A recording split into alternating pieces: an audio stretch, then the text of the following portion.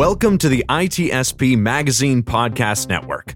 You're listening to a new episode of the CyBeat Podcast, where your host, award-winning author and cybercrime journalist, Deb Radcliff, interviews hackers, coders, intelligence experts, agents, officers, cybersecurity pros, and other interesting harbingers, heroes, and warriors.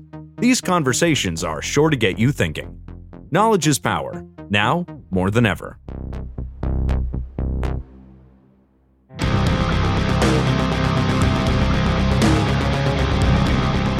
Hello, I'm Deb Radcliff, host of CyBeats. We hope you enjoy this podcast at the intersection of technology, cybersecurity, and society. Today, we're speaking with Lesley Carhart, Director of ICS Cybersecurity Incident Response at Dragos. We met at the RSA Security Conference this past June, and I was impressed with her background. Lesley spent 15 years applying their technical skills at the Air Force Reserve while also working as Security Incident Response Team Lead at Motorola Solutions and at Dragos. As Director of Incident Response at Dragos, Lesley coordinates large-scale incident response efforts for clients across industrial verticals. In June, Lesley presented at RSA and was recognized by CRN as one of the top 10 women making a difference in cybersecurity. Welcome, Lesley. Thank you for having me. Good to have you here. I am always interested in people who have taken roundabout and unusual career paths in cybersecurity, and you definitely fit that description.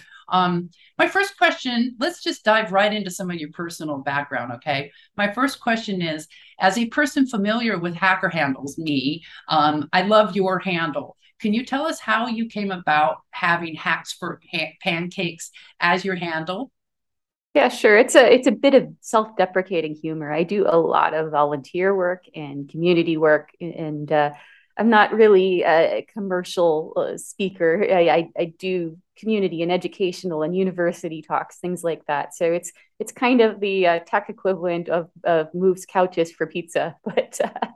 I love what I do. I love what I do, and I love helping people. So it's just a little joke. If you can't laugh at yourself, then where would you be, right? I love that. We'll get into a little bit more of your volunteer work later in this interview. My next question is martial arts. You have 3 different martial arts categories you participate in. And what is your belt level? Yeah, I hold 3rd-degree black belts in Taekwondo and in Tang Soo Do, which is a form of Korean karate. And then I also study non-ranked things. I study Arnis or Eskrima, and I study Shaolin Kung Fu.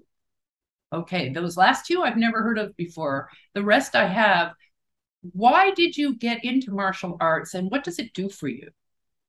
Yeah, so I'm always taken back. I love to read, and I'm always taken back to Sherlock Holmes and in the Sherlock Holmes books and expanded fan fiction extended universe, Sherlock always boxed and fought to try to, he's much smarter than all of us, but to get his mind off of all the things that he was constantly thinking about. And I think for anybody whose brain is always going and always involved in these rabbit holes of what's going on in the world and what can go wrong, and constantly thinking of vulnerabilities and worst possible outcomes, having some kind of outlet where your mind is fully occupied on doing something that requires for a full mental and physical concentration is really, really important. It's good stress relief, and it's good for your mental health in general. So it's a form of meditation, but also physical practice for you. It is. It keeps you in shape, but it's also a kind of meditation. And there's lots of different things out there. Some people run, some people do, CrossFit or weightlifting. Other people do art or music or yoga, and they're all totally valid. It's very important, though, to have that work-life balance and that mental health break in your life to stay healthy when you're doing work where you're constantly thinking about what could go catastrophically wrong and what really evil people are doing in the world. I've been told that I always think about evil people too much, and that most people are good. For me, mine is ocean swimming. You cannot be thinking about something else when you've got currents and sharks and things to worry about. So I love ocean swimming because if I'm not focused, I could get hurt out there. So it draws my focus, and I'm guessing you have a lot of that with the martial arts as well. Yeah, you don't want to you never want to get punched in the face. So Ouch. A good incentive to Same with avoiding sharks. I think, you want to focus your attention on something other than your daily problems and concerns. Correct. So this makes me want to be on your team if the world goes all to hell. Between your martial arts skills and your competitive marksmanship with pistols. Can you tell us a little bit how you got into that and where you compete and what that's like? Because most of us don't understand that world at all. Yeah, sure. I've been doing competitive shooting and just shooting for fun since I was around 9, 10 years old. So for a long time, and I do kind of Olympic style, what we call bullseye marksmanship with pistols. So it's smaller caliber pistols that are usually long barreled, and they kind of look like what you see in the Olympic Games. Mm-hmm. And you're shooting from a very long way, very slowly to hit a very tiny target. So again, it's that mental concentration of trying to focus your mind and your attention and kind of be meditating on something other than what's going on in your mind. And it's challenging and it's fun. And I do some archery as well. So just those types of things that take your focus away from what you're thinking. If I just sit in front of my computer and I'm on YouTube, I'll just spiral into into one problem or another. So I love it. But where do you compete? Yeah, so there's regional and state competitions. There's local stuff as well. Um, I actually started a gun club for people who are more nerdy and less intense about shooting, who just wanted to have a good time and learn. So Mm-hmm. a lot of women and things, and we have fun. And I've always been pretty casual about it. I'm not too super intense about it, but I like to compete and just have a good time and work on my skills and see how other people do things better than me. If we lived closer, I'd join your club. Although I tried writing a story about skeet shooting for the San Jose Mercury News, and he said I was the only one who's never hit a target. So I don't know what that means. I'm good at darts and terrible at guns. I don't know, but it's kind of funny. But I would love to actually join your club if you were close, if we were closer. There's different types of guns too. So, shooting a shotgun is very, very different than what I do with lightweight pistols. It's kind of a different style of shooting. You don't end up with bruises on your shoulder bones, collarbone. No, no. Okay. So now we're going to jump into your Air Force. You were in the reserves for 15 years until 2019 when you retired. Your latest role there was Section Chief Cyber Transport. How did you apply your technical skills there? And what is a cyber transport chief do? Yeah, so I wore a lot of hats in the Air Force. Actually was in the Air Force for 21 years and retired as a master sergeant, so enlisted. I started out when I enlisted as a aircraft maintainer, fixing like back shop fixing avionics, so aircraft computer systems mostly. I was doing soldering, fixing circuit boards, things like that, back when that was still a thing. Before everything was just hot swappable things you'd send back to the manufacturer. And I learned a lot about electronics there. I get a degree in electronics, and that kind of started on my path of thinking about these non-standard computer systems and how they impact society and impact safety, health, things like that. And yeah, so eventually, of course, because I wanted to do the same thing as I did in the reserves as I did on the outside, I moved into a cybersecurity role in the Air Force. Because it's hard to keep up on a job one weekend a month that's totally different from what you do daily. So, when you're in the reserves, you have more flexibility to change jobs and find where you want to go and find a mission that fits you. So I had some flexibility there and some connections to move into an appropriate defensive cybersecurity role where I could apply my forensics knowledge and my incident response knowledge. Mm-hmm. It's the thing about the military that a lot of people don't get is still in the government and the military. There's not a lot of ways to stay technical after a certain amount of time in the military. If you don't want to get, pushed out, you have to move into a managerial role. And that's kind of what you end up in the latter half of your career, at least if you're going to retire. You end up leading people, doing strategy, planning, taking care of training, things like that for your people. So that's kind of where I ended up in the end, which is fun too. It's all important. I like training people. We call that knowledge transfer. I'm in my 60s now, and I do a lot of quote unquote knowledge transfer. Yep. We talked about some of your investigations at RSA. We couldn't get into them very deeply, but obviously Dragos has been super active in a number of high profile investigations that all make the news, including Russian reports of March reports of a Russian cyber attack on Ukraine power grid, Russian developed Conti ransomware targeting automotive manufacturers, and other big reports like that. Do ICS organizations need to be concerned about ransomware attacks originating from any of these sanctioned countries like Russia, North Korea, and others that the Treasury Department has put on its watch list? Yeah, absolutely. Of course, again, to clarify what I do for a living for the audience, I do incident response. So when an industrial facility like a power plant or manufacturing or even a train gets hacked or gets compromised, gets infected with a virus, my team goes out and investigates what happened and tries to figure out how to resolve it so that things can get up and running safely again. And I divide the cases that we respond to these days into three broad categories, which are pretty equal. The first one is, of course, commodity stuff like ransomware. So mostly money, financial-based crime, typical organized crime type things, but sometimes it's state-sponsored as well, as you mentioned. The second category is insiders. So, of course, the people who know how to cause the most mayhem in an industrial facility are the operators and engineers who work there. And unfortunately, there's a small minority of people out there who are willing to do bad things if they're upset at their organization or their boss or they're getting terminated, things like that. So we see that as well as unintentional insider things, where somebody just really wanted to watch Netflix. And so they disabled the security controls so that they could, because it's late at night and they're sitting in a plant and they're bored. So, things like that happen too, and they can cause cybersecurity incidents as well. And then the final category, of course, is the state style adversaries and the people they hire, the contractors and subsidiaries that they have do work for them. And those are more like traditional espionage or sabotage against industrial facilities. So a lot of foothold building for the future. So they're getting their little claws in, and they're planning to be able to launch attacks in the future.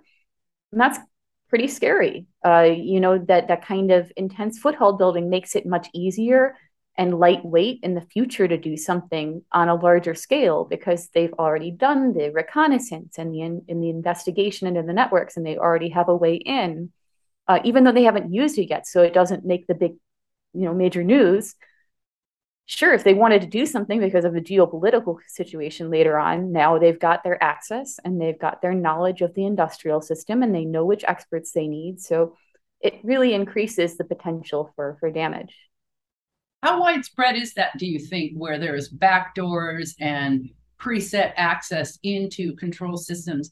Is it bad enough to, if a state-sponsored actor wanted to, or whoever had this access wanted to, they could shut down entire grids? They could cause what we call the first step of a real cyber war? It's pretty complicated, really. I mean, there's, of course, 3 grids in the United States, and they are not deeply tied together. And then they're built up of a modge podge of different operators running different technologies, operating independently, that are linked together. So to cause a mass disruptive effect is pretty difficult over a very, very large geographic area. It's very complex. It requires a lot of subject matter expertise and a lot of luck. However, a smaller area, absolutely. And it's not just power. We always think about power in the United States because that's the only utility we regularly lose in most of the United States. We're very privileged. We don't usually have like undrinkable water coming out of our faucets or no water coming out of our faucets or sewage coming up our toilets. That's not a normal thing we think about. So every time people talk about industrial cyber attacks in the United States, Americans always talk about the grid's going to get taken down. And yeah, that's scary. And yeah, in a smaller geographic area, it's possible with the things that adversaries are doing, the capabilities they're building. But at the same time, there's other scary things that they could do to other utilities as well that are less noticeable and flashy. We just don't think about them because those things don't normally happen to us. So that was a long-winded answer to Yeah, these adversaries are working hard to build their database of capabilities to bring down or tamper with all kinds of different utilities and manufacturing processes and transportation. They're working hard at that. They've been working hard at it for years. And that has increased their ability to do that in a rapid fashion, and it's lowered the bar to entry. And it's not necessarily, oh my God, they're going to take out power to the whole United States, because that's really, really complicated and incredibly, fantastically resource intensive. But did they cause a really bad day for a metropolitan area? Probably. That's actually how I frame it in book number 3, which is coming up in my cyber thriller book. East Coast gets taken down, Paris and Beijing, very targeted. However many utility providers are in that. And I saw the same thing. It is enough to cause enough chaos to really ruin someone's weekend, whatever. The other issue you talked about were insiders. In 2004, I actually wrote an article about an operator who got fired from a Texas oil company. And before he left, he opened a valve that dumped oil into a Texas shipping channel. So this stuff on the insider side is really scary. Do you have any horror stories, or what is the biggest concern around an insider? These facilities, I describe them as a crispy candy outside with a very gooey center. Once somebody's inside them, once they have access to the inside of those industrial networks and enough knowledge about how they work and the safety controls in them, they can do a lot of damage. Those two combinations of things, access and knowledge about how the industrial process really works, they can do a lot of damage. And those operators and engineers have that. Oftentimes they know the insecurities of the environment, because again, squishy candy center, and maybe not an incredibly thick, crispy candy outside. So, yeah, I mean, in your corporate enterprise environment, there's usually some really strong controls for what you do when you terminate somebody. But if you have less cybersecurity knowledge of how your industrial environment is set up and how it's secured and how remote access is revoked and provided, things like that, what accounts are shared, it can be much more difficult to cut off somebody's access reliably and quickly. And that means if somebody's unhappy and they were willing to do a bad thing in any condition, the consequences of them doing it in that industrial environment can be a whole lot worse. Yeah, I saw that when I wrote that article. It's pretty scary. Based on recent news from Jagos, in fact, the pipe dream attack actually seems to consolidate most of the worst OT attack code and methodologies out there. Can you explain how this impacts ICS systems, or will? The article says it isn't widespread yet, but it sounds to me like when ransomware operators got really smart and started packaging everything they could in their ransomware packages. So if one security protocol protected against one thing, that's fine. They've got 16 other ways to breach the system, all in one package. Is that what we're talking about here with Pipe Dream? So I mentioned earlier lowering the bar to entry, which is what a lot of adversaries are doing by doing reconnaissance and building footholds in networks. And something like Pipe Dream is a tool set. And we've seen this before in cybersecurity, nothing new under the sun, right? So we've seen these tools over time in cybersecurity that have made it out there into the universe. And once they're out there, you can't put anything back in Pandora's box. So some of those tools out there were like Metasploit, that really made it easier to launch exploits against anything. So that changed the cybersecurity landscape massively, and that lowered the barrier of entry. And then Cobalt Strike, which is another well-meaning tool that was used to build command and control channels and, build footholds essentially in networks and control them. And that changed everything as well. It's pervasive in the attack surface today. So this is another example of that, where we've seen something made much more simple to make the barrier of entry into attacking industrial systems lower. It's not widespread yet, and we caught it. So people are aware of it, and that's good. But you're looking here again, that kind of relatively easy button, prepackaged set of tools to start attacking industrial systems. and the cat's out of the bag. So once one person's done it, other people are going to leverage the same idea or the same technology or the same code, and they're going to use it. So it's just stuff getting out of Pandora's box that is going to change the threat landscape and going to change the way that bad people attack industrial systems. Awareness is not enough either, because when I ran the SANS analyst program and we started writing on ICS security, and this was before Dragos was formed, but Rob Lee was one of our resources at SANS to talk about this stuff. It wasn't Rob Lee who pulled this out. It was someone before Rob. And we had refrigeration systems at dairies that we were finding online, IP addresses directly connected to the internet. And it was a known vulnerability. And as we reported from when we started the report to when we ended the report, even though it was a known vulnerability, the number of dairy systems, refrigeration systems that went online with that vulnerability increased like fourfold in a period of 2 months. Wow. So knowledge, right? You've got ICS systems, they see pipe dream. That means they can get into your organization through a multiple amount of ways. I have the awareness. Does that stop me from doing the risky stuff I'm already doing? It's very expensive to turn the bus around or the train around in ICS. These environments have often been neglected from a cybersecurity perspective from a long time because it was too scary, too daunting, too under-resourced. There's oftentimes bad relationships between the operational process team and the cybersecurity people on the enterprise side. After years of miscommunication. So it's a very difficult problem to solve, and it takes time and it takes resources and diplomacy and mutual understanding of the problems that they face and the problems that we face. So yeah, the risk has not gone away until we tackle these big problems in every organization, and that's tough. It is. ICS in particular. Let's switch to careers. You've been doing a lot of work getting young people interested in cybersecurity. And how are you doing that? And what's your advice for people wanting to get into this career field?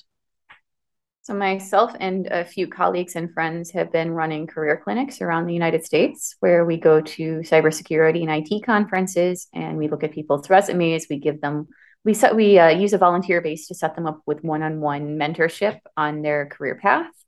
And we give them advice on their interview skills, what they'll need to get into a cybersecurity job. And of course, those resources weren't available when we were getting into the field. So we certainly want it to be easier for the next generation to get into these positions. They're well paying, and when we need people, they're very interesting work, in my opinion. But yeah, so we've been organizing those. We've been going around the US doing those. And I think it's tremendously valuable. We're reaching to a lot of underrepresented groups as well as veterans groups, things like that. Excellent. Well, I thank you for sharing your knowledge as you learn and help people navigate some of the roadblocks towards this career. I agree with you. There's lots of reports saying we're shorthanded. Criminals just keep getting smarter, and cybersecurity teams and incident response teams are still learning the criminal behavior and probably will for our entire lifetime. But the more people we can get out there that know this, the better. I want to thank you for your time, and for the audience, thank you for tuning in. Watch for my next podcast from CyBeat's channel with Renee Gutman. She was the former chief security officer for Campbell's Soup, Coca-Cola, some large cruise lines, and she has some interesting comments about supporting small and medium businesses that we'll be talking about in our next podcast. Until then, thanks for tuning in. We hope you enjoyed this episode of the CyBeat Podcast with Deb Radcliff, part of the ITSP Magazine Podcast Network.